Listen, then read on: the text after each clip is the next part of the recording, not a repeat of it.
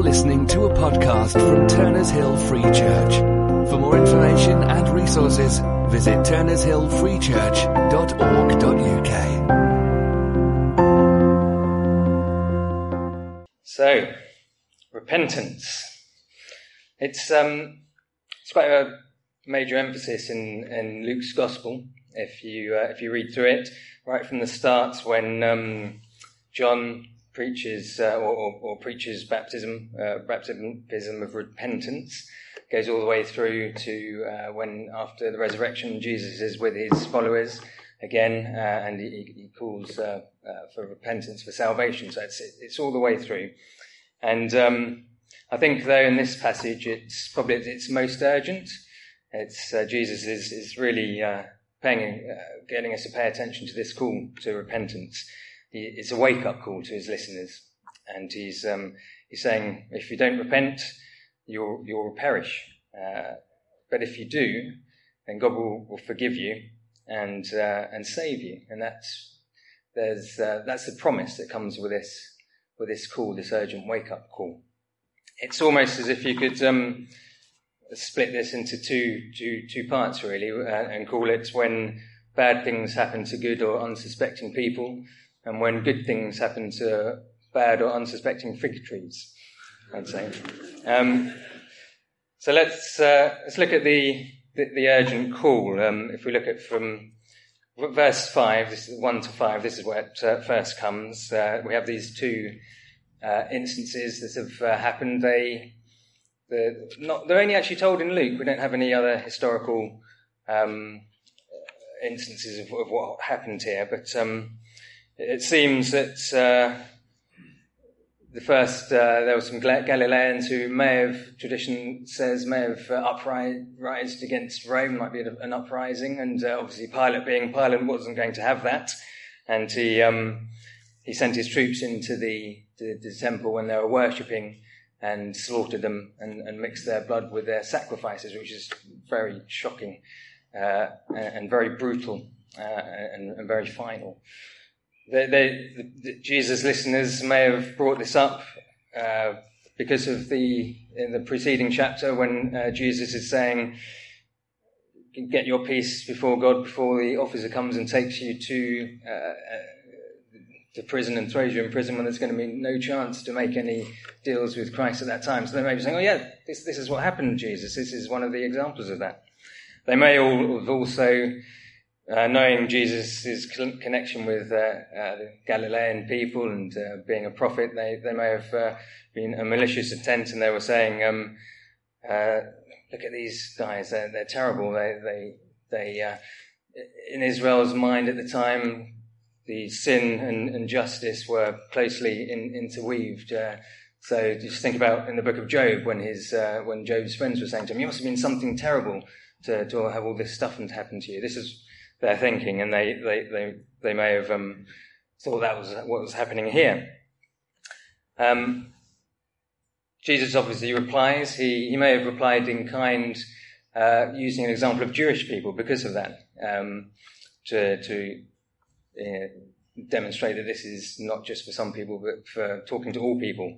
So he uses the example of the tower in Siloam, possibly a structure in the wall of Jerusalem which collapsed without warning, killing 18 people. Again, a very final action. So he answers them in kind, if you like. But these two instances, they really bring home, or they resonate to us, don't they? In these days, we can think of tragedies that happen all around us. We can think of the recent killings in Christchurch in New Zealand. There's the Manchester bombings, all kind of things that we can call to mind today, of this sudden tragic cutting down of lives and ending of lives. We can think of other things in our own minds as well, in our own lives, can't we? That where we're calling out to God and saying, "Why? What's going on? What's happening, Lord?" So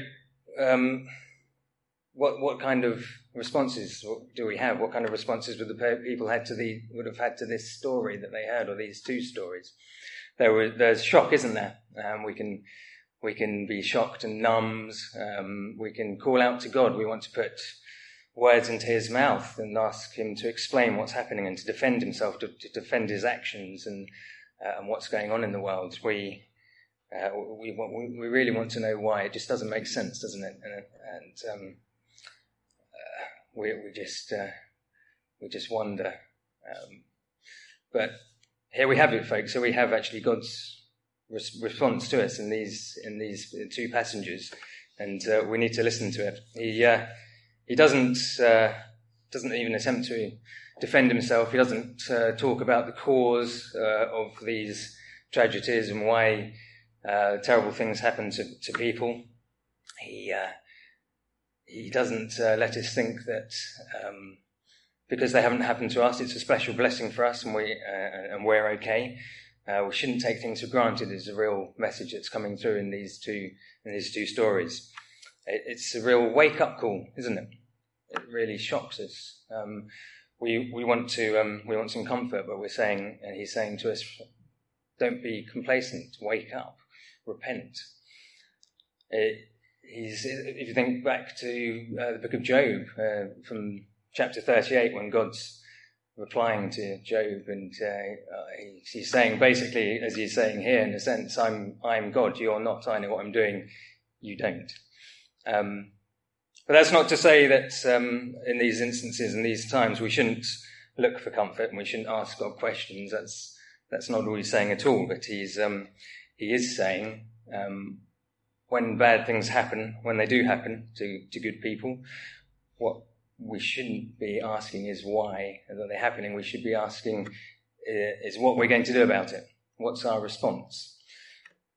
And to focus on the warning that Jesus gives us is how we should react.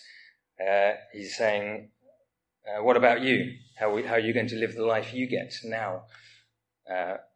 He's saying, do you think they were worse sinners than you, these people that died, whoever they may have been?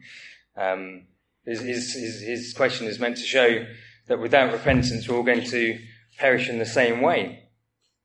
It's not that we might get hit by a wall or struck down or something like that, or even stop breathing, but if we don't repent and take God's message seriously, it will mean that we don't get to live our lives in the fullness of Christ as we are born to do. And that's a real stark warning, isn't it? It's not what we expect, as I said. We expect to have some comfort when these terrible things happen, but he's saying, come on, guys, look at yourselves, look to yourselves. If you look at also further on from the parable he talked about in the fig tree, in verses 6 to 9, this is, again, it's enforcing this message of wake up and look to yourselves. It's speaking of imminent judgment. If you think it resonates with John the Baptist in the 3rd chapter, when he says, even now the axe is lying at the root of the trees. Every tree, therefore, that does not bear good fruit is cut down and thrown into the fire. It's in a way, it's a call to Israel for repentance, the nation of Israel. The vineyard and the vines are very common metaphors. They would understand, and the fruit will be their relationship to God, and godly living is being called for. And also, think about the time. It's very interesting here. This is Jesus is coming to the end of his 3rd year of public ministry. He's time and again, he sets his people apart and he's called for them to repent, and he's been the great intercessor for them.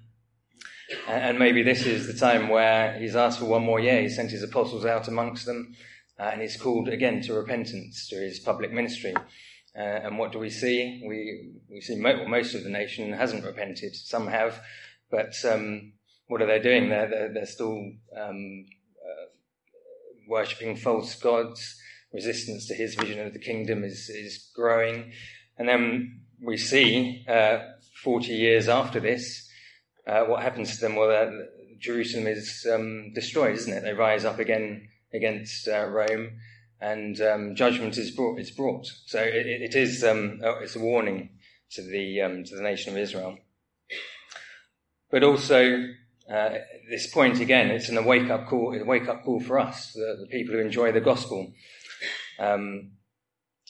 It's telling us that our minds, or that the temper of our minds and the character of our lives, are they in line with the gospel message? Are we living and displaying the gospel in our lives? That's the call. It means we need to repent and live godly lives. Think about this fig tree and the advantages that it has. It's been put in the vineyard. It's not growing along the wayside, along a wall. Someone's putting time and effort and care into nurturing it and helping it to grow. There's a gardener who's there, who's calling out for it to be given more time. So it has all the opportunities it has to grow. And God's saying He expects that from His people. Think about the vineyard and the fig tree. What is it? The vineyard is the church, and the fig tree is us. And He's asking us to search our lives and see if we're living godly lives, if we are living according to the gospel. He's not looking for leaves, people. Leaves aren't enough. He's not looking for us to say, Lord, Lord, crying out. He's not looking just for blossoms. He's not looking for a promising start and then falling away. He's looking for fruit. He's looking for evidence of the gospel in our lives, and the example it gives to other people around us. He's calling out for that. So he's looking for fruit. It's also, this parable teaches us that God is very patient, but his patience is stretched to long suffering sometimes, and it can be wretchedly abused by us or by others who know the gospel, which will provoke God to much greater severity. It is a stark message, I'm sorry about that, but this is what he's saying to us, and that we need to take it seriously. How many years has he come to me or to us, and he's looking for fruit? He's not looking for a lot of fruit, he's looking for fruit. Does he find it? We need to ask ourselves. Does he find a little bit of fruit or no fruit? It's something we need to take seriously. The other problem with this tree, it not only didn't bring forth fruit, but you realise it was in the vineyard taking up soil, good soil. And what else could have been there? Another tree could have been growing in its place, couldn't it? It's encumbering the ground and taking nutrients away. So again, it's pointing to the fact that people, especially people who know the gospel, we can cause harm, can't we, if we don't take this living godly life seriously, and our bad examples will negatively affect other people. People who don't know God, their hearts will be hardened. People who do know God will be disheartened. So, and it's worse, isn't it, if the tree is there for a long time and it's a big tree and its roots are spreading and its branches are covering the ground and making a shadow around itself and killing the nutrients in the other soil. So again, a harsh message, but it's something we need to think about in our lives. Jesus' his earlier words in response to the tragedies in the parable warn against these are standing there as a tree and taking things for granted and not producing fruit. Just because we haven't been cut down, don't assume we have produced fruit. A cultivated fruit tree can stay there for a long time, as long as it's given time to do that, and it's given a reprieve, which is what Jesus is pointing to here. If it doesn't, then there will be swift destruction. It will be cut down. So again, a call. Are we living godly lives? We need to let our thoughts, our words, actions, they must mirror the gospel and what Jesus is calling for, the love and the light that the gospel provides to those around us. This is what we should be showing. Think about Galatians 5:22-23. You know them all. The fruits of the Spirit should be evident in our lives, shouldn't they? So that's the bad thing. The bad things happening to the supposedly good people. That's the warning. But what about the good things happening to the bad fig tree? What Jesus is pulling out here, I think, is if the fragility of life demands this urgency, we have this good news that there's an opportunity to seize hold of God's graciousness, and this is seen in this parable. Beautiful thing about the parable, I think, is it isn't alone. If you think about it, who's looking after it? There's a gardener, isn't there? There's a gardener in the vineyard, and he's asking for a reprieve for this tree. He's saying one more year. And who is the gardener? Well, the gardener is Jesus. He's the gardener. He characterizes Jesus' mercy, characterizes his call for the judgment to be kept at bay, and his kindness and his patience, his mercy towards us. He shows that he's a great intercessor, and he's calling for these barren trees, which could be us, to not to be cut down, but for a reprieve for these barren trees. And notice also that he's not just saying that; he seems to be saying, "I'm going to do more. If you give us this reprieve for these trees, I'm going to do everything possible to make these trees flourish." So that is the good news in this parable. It really balances well, I think, against the message before, doesn't it? It's the hope and the promise that comes in these two stories we hear. I've never grown a fig tree myself, actually. I don't know if you have. I have cut one down, funnily enough. You never guess the reason why. So I thought fig trees, I don't see many of them, must be quite hard to grow. I haven't seen one growing around, so I Googled it. I thought I was going to make a really good point here, and this is what it says about fig trees. It says, many people wonder how to grow fig trees. These fruit trees are amongst the easiest of the fruit trees that can be grown. They grow happily in both ground or containers, making them perfect for all kinds of gardeners. Well, praise God, he made a much better point than I thought I was going to make, actually. Because he doesn't say, oh, look at Murray, he's looking a bit dead and twiggy, isn't he? I don't know what I'm going to do about this. I might put a bit of baby bio on him and try and get him to produce some fruit. It's going to be difficult. The point is this. The point is Jesus, yes, does everything to help us grow, but it's not hard for him.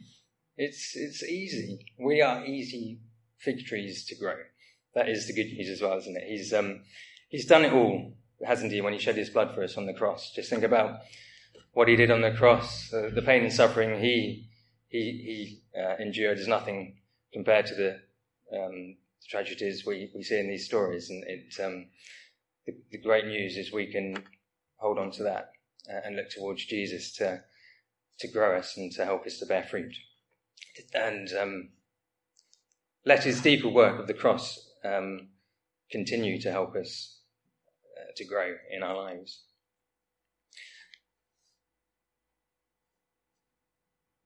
So we really see he's concerned with repentance, and he's concerned with is buying us a reprieve. In 2 Peter, it says, the Lord is not slow to fulfill his promises, as some count slowness, but is patient towards you, not wishing that any should perish, but that all should reach repentance.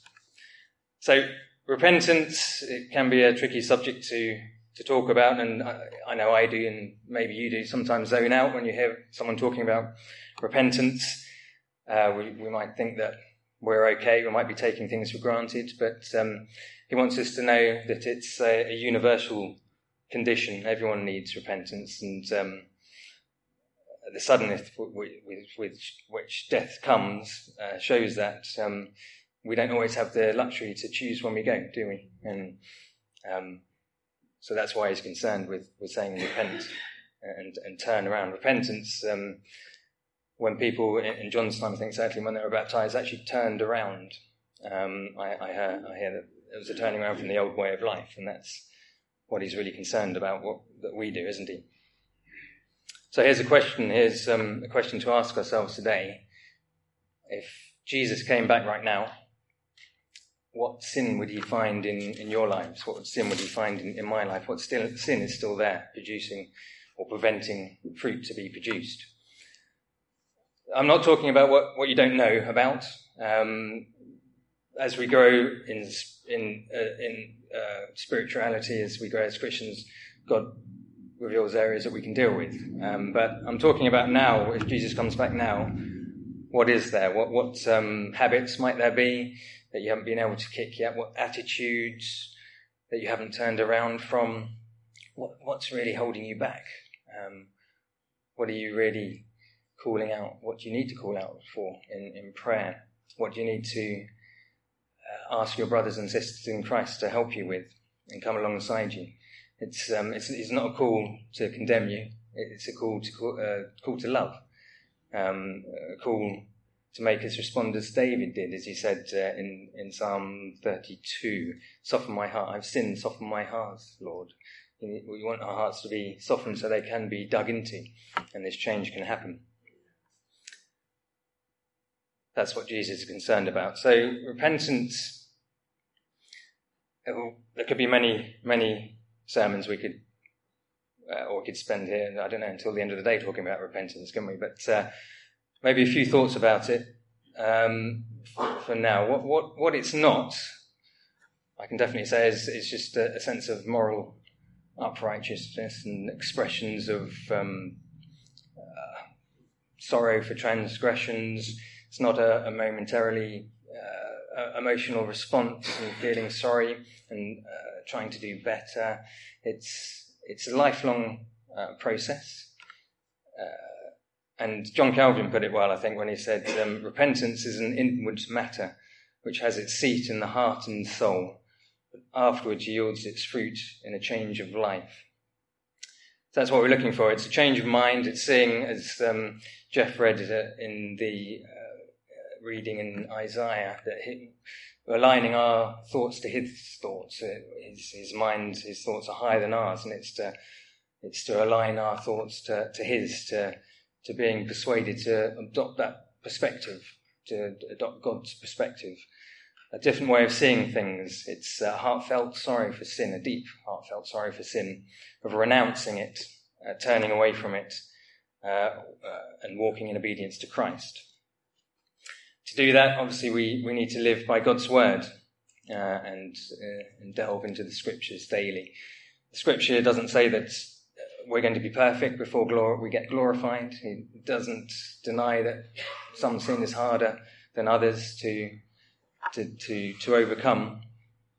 But it says in James about the truly repentant, they do what they can to resist the devil, don't they? And that's what we need to do. And he will flee from us.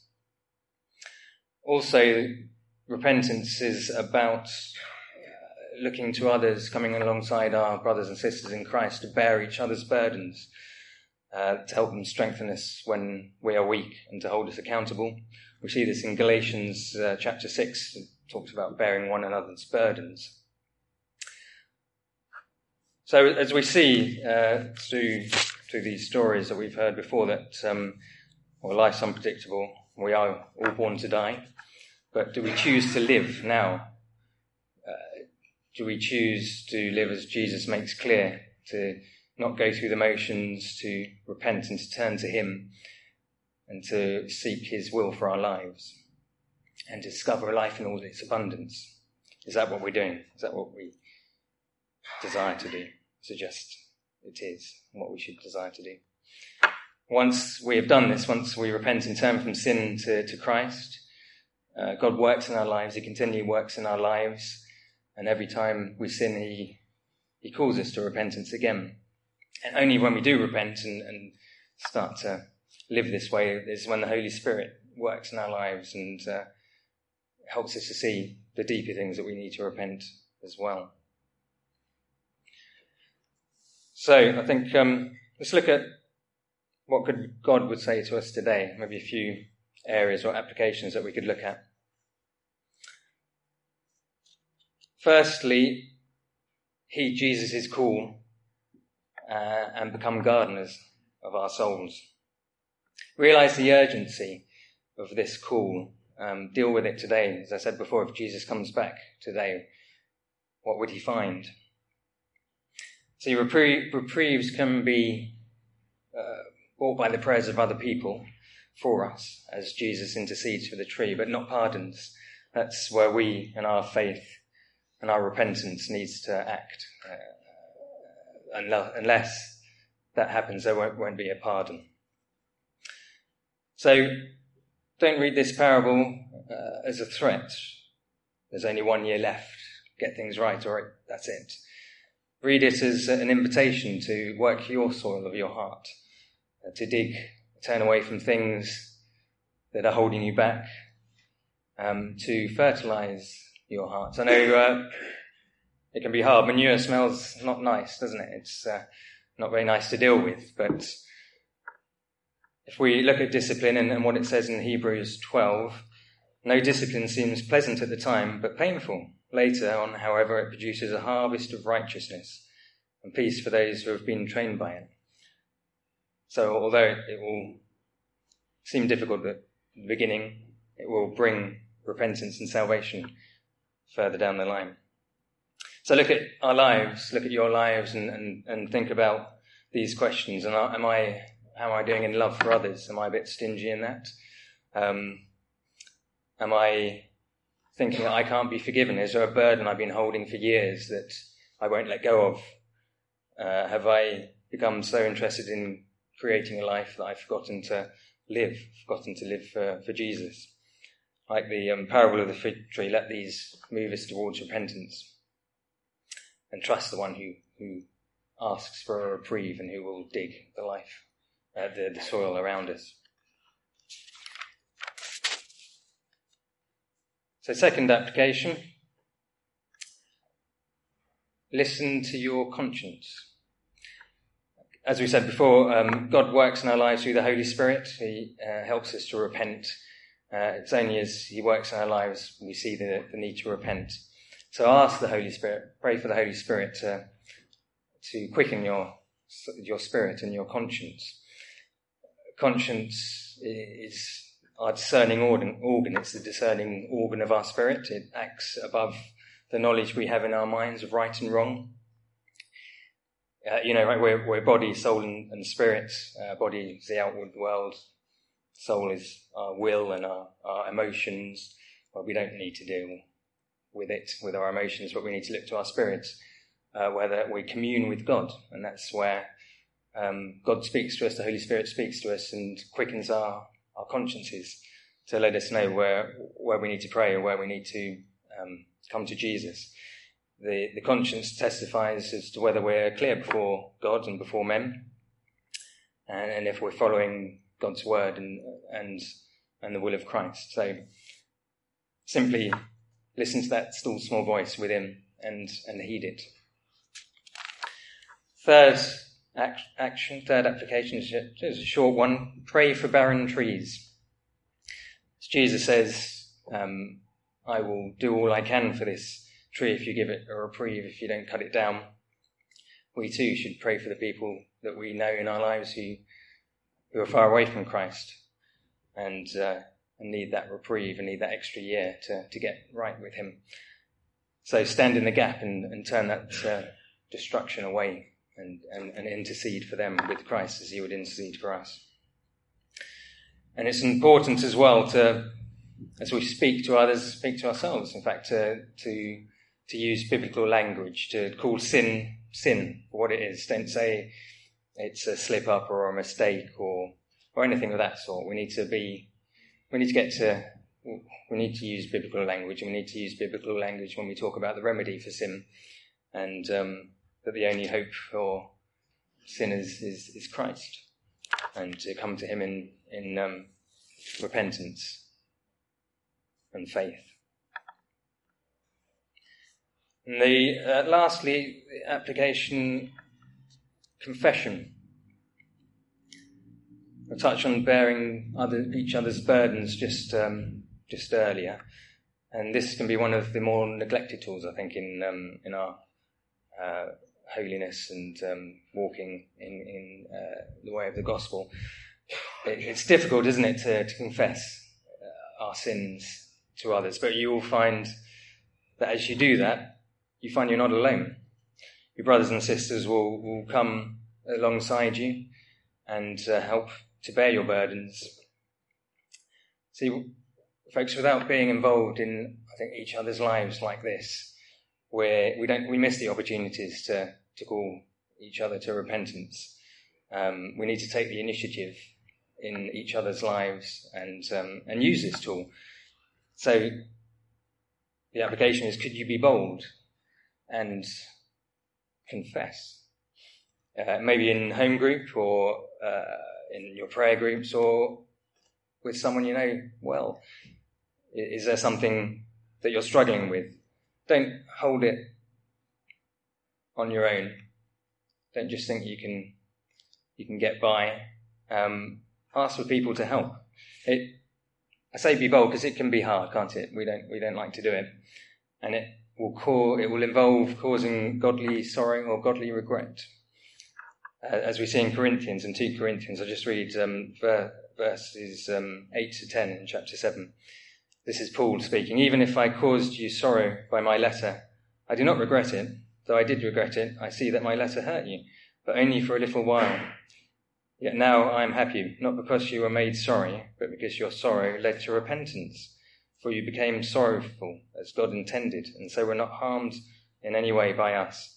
Godly sorrow brings repentance. That leads to salvation and leaves no regret. But worldly sorrow brings death.